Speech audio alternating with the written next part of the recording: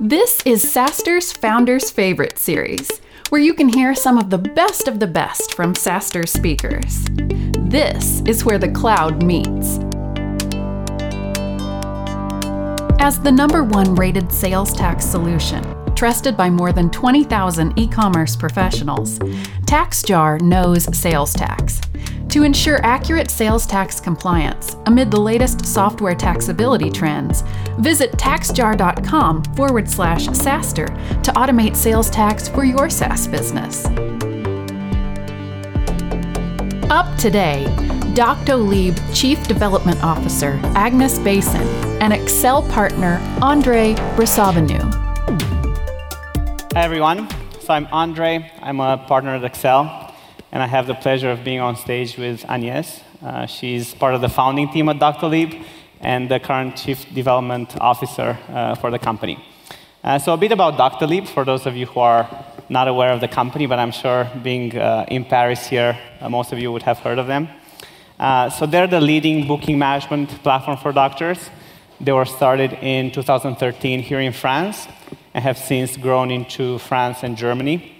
They currently work with 80,000 doctors, growing at 3,000 per month, 1,700 hospitals, 35 million strong patient community, 900 employees.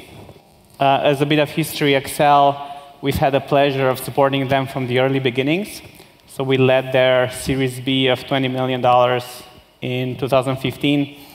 Since then, the company has continued to grow tremendously and have raised a total of $280 million, most recently passing the $1 billion valuation mark, and are fast approaching $100 million in recurring revenue.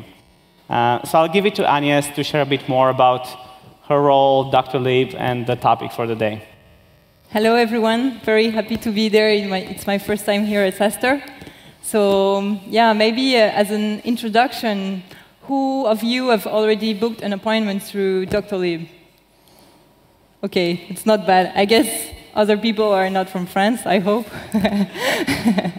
So I think it's pretty straightforward what Doctolib does for patients. We are an online booking solution for patients. And for doctors, what we do is that we have a full software for doctors that does booking management, patient CRM, doctor-to-doctor collaboration, and also recently launched video consultation in France. So this is the doctor side, and our mission overall is really to create the tools for hospitals and practice of the future.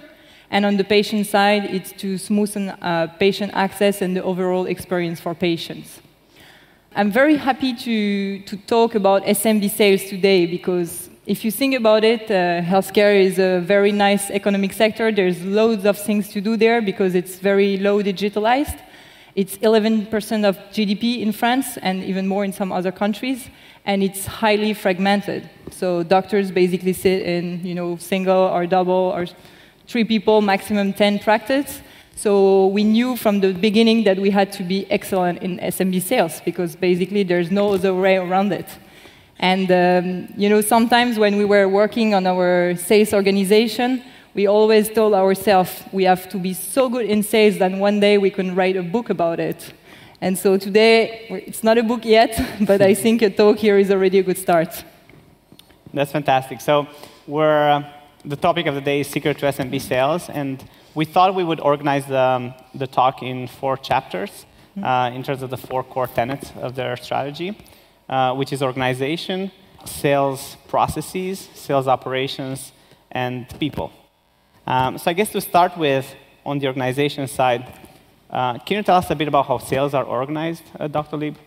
Yeah, sure. So maybe it's easier to start with explaining how it works. So we split our sales organization into 4 different teams. So 2 teams cater to practices. So it's the field sales team and the inside sales team. And 1 team is catering to hospital. So this is not SMB sales, so we will not talk about it today because it's more like enterprise sales. And then we've got, of course, the sales ops team, which is really global. So this one is catering for both countries. We've got France and Germany today, whereas the other teams, field sales, are more local based. So that's about the organization. I guess the most interesting to to tell you more today is about the field sales team, because this is how we started. Basically, for the first 2 years, we only had field sales. And yeah, in terms of structure, we went from 5 sales guys that were with the CEO, the founder at the beginning, to a 300 people sales organization today in 40 different cities in France and Germany. And yeah, so it's a long way and a lot of things. And I think one interesting thing to share about that is, when it's field sales, basically it's local, right? So you've got to make sure that each a business developer got like a pipe of prospect that is not too scattered around so that he doesn't spend the whole day in his car. So you've got to split your territory between, pools of 2,000, 3,000 prospects per person. And the way we did it in France was pretty wild, because we started with Paris, we became super strong in Paris, and then Axel came. We raised a very nice Series B, so we wanted to expand. And there we opened probably 10 different cities, and because we had competition there, like anytime our competitor will open a very small city, like, oh my God, they opened Besançon, we have to open Besançon as well. So we opened Besançon, Pau, Tours, all the smallest cities in France, and at one point we've got like 15 guys alone in some small cities, and very junior in sales, so it was really difficult. And the sales manager, they would travel every day to a different city, and they had like a round of 10 different cities that they would do just to see the guys every 2 weeks. So it was 1 or 2 years that were pretty tough in terms of management. And so when we started in Germany, we did it a bit more wisely. And I think the German geography helped a lot, because Germany is not like France, where it's Paris and the rest of the world.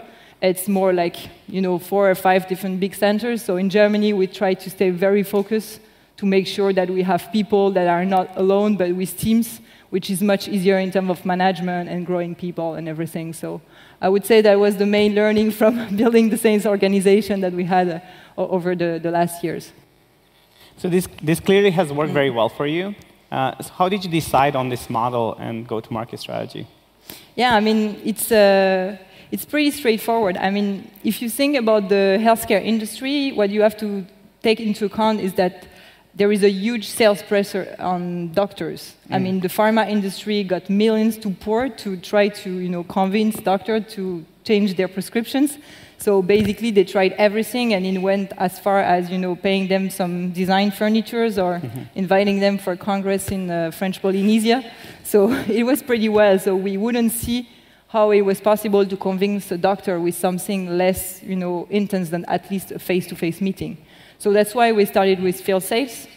And then after we started to onboard the first customers, what came out is that if you want the customer to be happy, which is of course very key because we are a free of engagement service, so the success factor of sale is not signing the contract, but is getting usage and having a happy customer.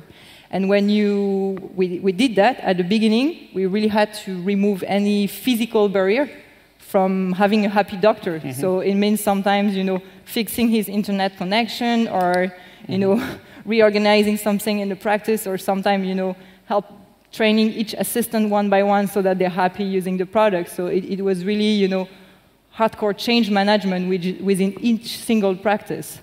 And, for example, I remember when I started in Germany, we were installing like our first, maybe 10th doctor in Germany.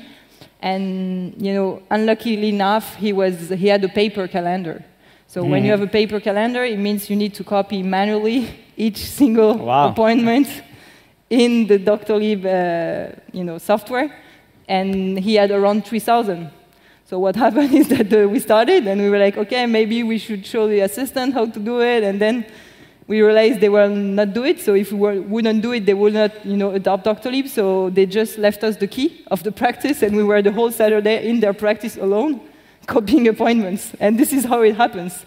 So of course, we try to get the assistants doing it, but sometimes and very often we have, some sales guys who do it. And in the end, I think like this, very strong service mindset that the field sales team had, and this very strong proximity to customer, is really what made the success of Doctolib in the early days. Those are amazing stories. And beyond the fast growth, how have you seen the organization develop over time and the strategy? Yeah, so of course, growth is a very spectacular thing on how the organization changed. But if I think about changing instructor, I think the main point was when we started inside sales. So as I explained, we came from a very field model, and then at what point we decided to launch inside sales, because the most challenging part for us at the beginning was to get meetings, because doctor wouldn't meet you, so you got like 30 no's, 40 no's in a way. So getting meetings was the most difficult activity. So we said, okay, let's launch inside sales, and they would just do calling all day and get meetings for the field sales team. So we did that, but to do that, we just got a very good sales guy from Paris, Laurent. And then after like 1 or 2 weeks, Laurent came to us and said, okay, but why can I sign a doctor? I want to sign the doctor. I don't want to just take the appointment for the other guy. He was super frustrated. And then they started to sign doctors successfully, fully over the phone, with distance. And then what we realized is that it works, but only for certain segments. So it works for simple organization with single doctors, mostly for non-medical specialties like physio, psychologists, and everything, where it's easier to change things in the practice. And right now we've got a 70 people inside sales team, so it's a big deal. Wow. So let's zoom in a bit on the sales process. In a few words, how would you summarize the secret sauce of your sales playbook? Yeah, I knew that he was going to ask me that question. So yeah, I thought about it, and I think the 3 ingredients of our SMB sales secret sauce are: first, a very strong entrepreneurial mindset; second, a consistently high volume of meetings; and third, constant, continuous improvement. These are really the 3 points that made a success. And I think everyone is talking about it, but people is first, people could be last, and nothing is going to be magic within the organization if you don't have great people and a great team spirit and mindset. And for example, for me, it took me some time to realize that, and I'm from Lyon, basically. And when I got back home, I talked to my parents' doctor's friend, and I asked them, okay, so do you know about Doctolib? What do you think? And they tell me, yeah, I've met Jean-Baptiste. He's such a great guy. He did that. He knows some of my friends. And basically, I think it's only thanks to having thousands and thousands of meetings every week with super nice, super entrepreneurial guys that doctors love, that we build such a huge trust on the French market that allows us today to have a majority of our sales coming through inbound. So the sales have been clearly very effective. Can you talk a bit more about the funnel and how you develop these leads through the various stages? Yeah, so about the funnel, there's no big... It's pretty simple. Basically, it's a very simple process like hunting, so pretty straightforward. This is done by the sales to generate meetings, and as I told you, it was the most difficult thing at the beginning because doctors are so much asked for that they would not meet any commercial person.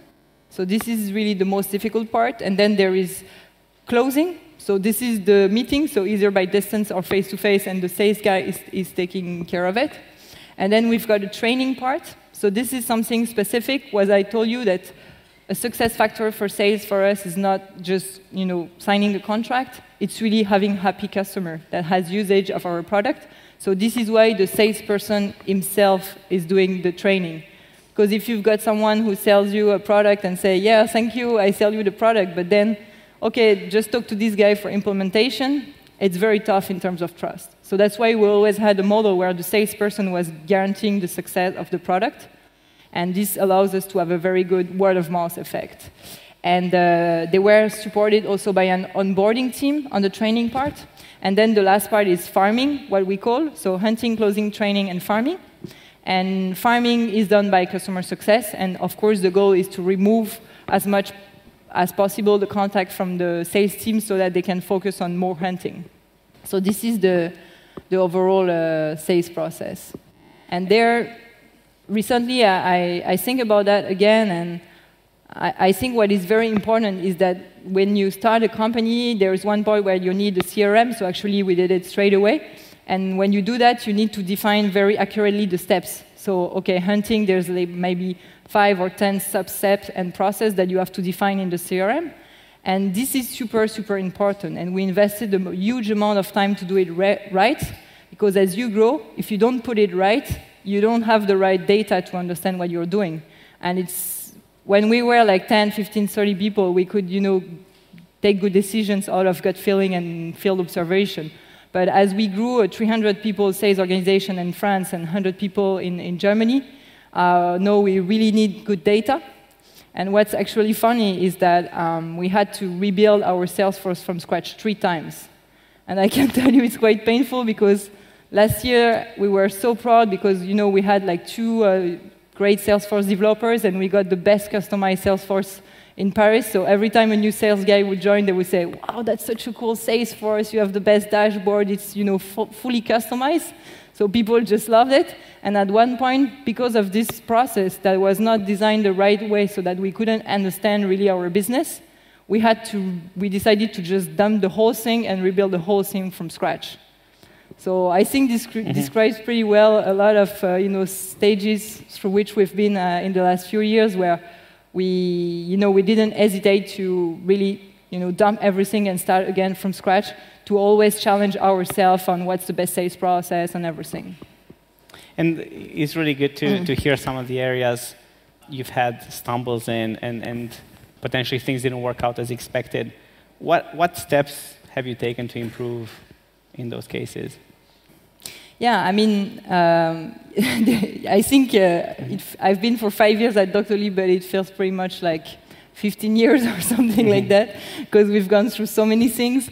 But there are, most of the time in sales, there are 3, options where it doesn't work.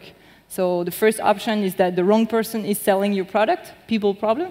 Second option is that you're not selling your product in the right way. So it's basically a sales script problem. And the third option is maybe that the product is wrong. But if you challenge always the product first, then it's not working, because you end up having each single sales explaining you why they didn't sell because the product is not right. So you have to trust the product, basically. And there, yeah, I've got loads of examples. So for people, I think everyone in the room who already tried to build a sales team would know what I'm talking about. But obviously, you've got loads of wrong hires or people going wrong or things like this. And there, it's very important to react fast and to have a good load of strong managers that can take back a region if somewhere is going wrong. If you don't have enough good people in your overall organization, every time you've got a problem or a hole, then you're basically you cannot do anything. And what helped us is that we got a lot of really good and strong guys that whenever a region was going wrong, they would take it back in terms of management, or they would do some kind of mentorship or things like this. So this was really helpful for solving people problem. Then when it comes to the way you sell, like script problem, this is also something where you need to always learn. That's what I said, like continuous improvement. Every time you do a sales meeting, you have to get out of the sales meeting thinking, okay, what can I improve in my script? And there are many examples. For example, like if you've got a young guy that's coming to a GP in France and telling him how many new patients he will get, the GP would just go like, oh my God, I already have so many new patients, I don't want any additional, and he would just kick you away. And of course, this kind of thing, the more we got senior and senior to have a different script by specialty, the more we trained the team. And this allowed us to really get back on conversion on certain specialty where we had really low conversion. And this was made possible by one thing, is that every Monday morning, we've got a sales meeting every Monday morning, 8:30. So it's really quite a tradition in the company. And there we share, it's basically sharing about results and then training. And every time we've got a new adjustment in the script, we would share it there. So if there is a problem in the script that we spot, the next Monday it's solved, and 150 or 300 people in the organization are aware about it. So that's one point. And the last kind of challenge that you can run through is product. And there, for example, psychologists, they were not so happy with Doctolib, and we couldn't sell it pretty well. And what we realized is that they always give series of appointments. So if you go into a therapy, you will have like 12 appointments in a row. And so for them, they had to click 10 times on Doctolib and create the appointment 12 times. So they thought it was not so much time saving as we sold them. And so this is something we realized. And then, of course, we released a new serial appointment feature. And I must say that in the early days, especially when we started in Germany and you're pretty new, it's very important to have a quick reactivity of product. And of course, now we grow bigger, we don't do this anymore, else our product roadmap will be not so good. But in the early days, it's when you're building the trust in the market, it's very, very important as well. So I mean, overall, I think we did a lot of mistakes, but we have a very open culture about it, and anytime something goes wrong, what really matters is that you don't wait to solve the problem, and you have the right mechanism to be able to save the problem straight away. That's great. So Thanks so much, Agnes. TaxJar automates sales tax for growing and mid-market SaaS businesses, so you can focus on expanding your services into new markets and grow your top-line revenue. Don't let sales tax be a pain in the SaaS. Visit taxjar.com/SaaStr to automate your sales tax compliance and protect your business from the burden of sales tax.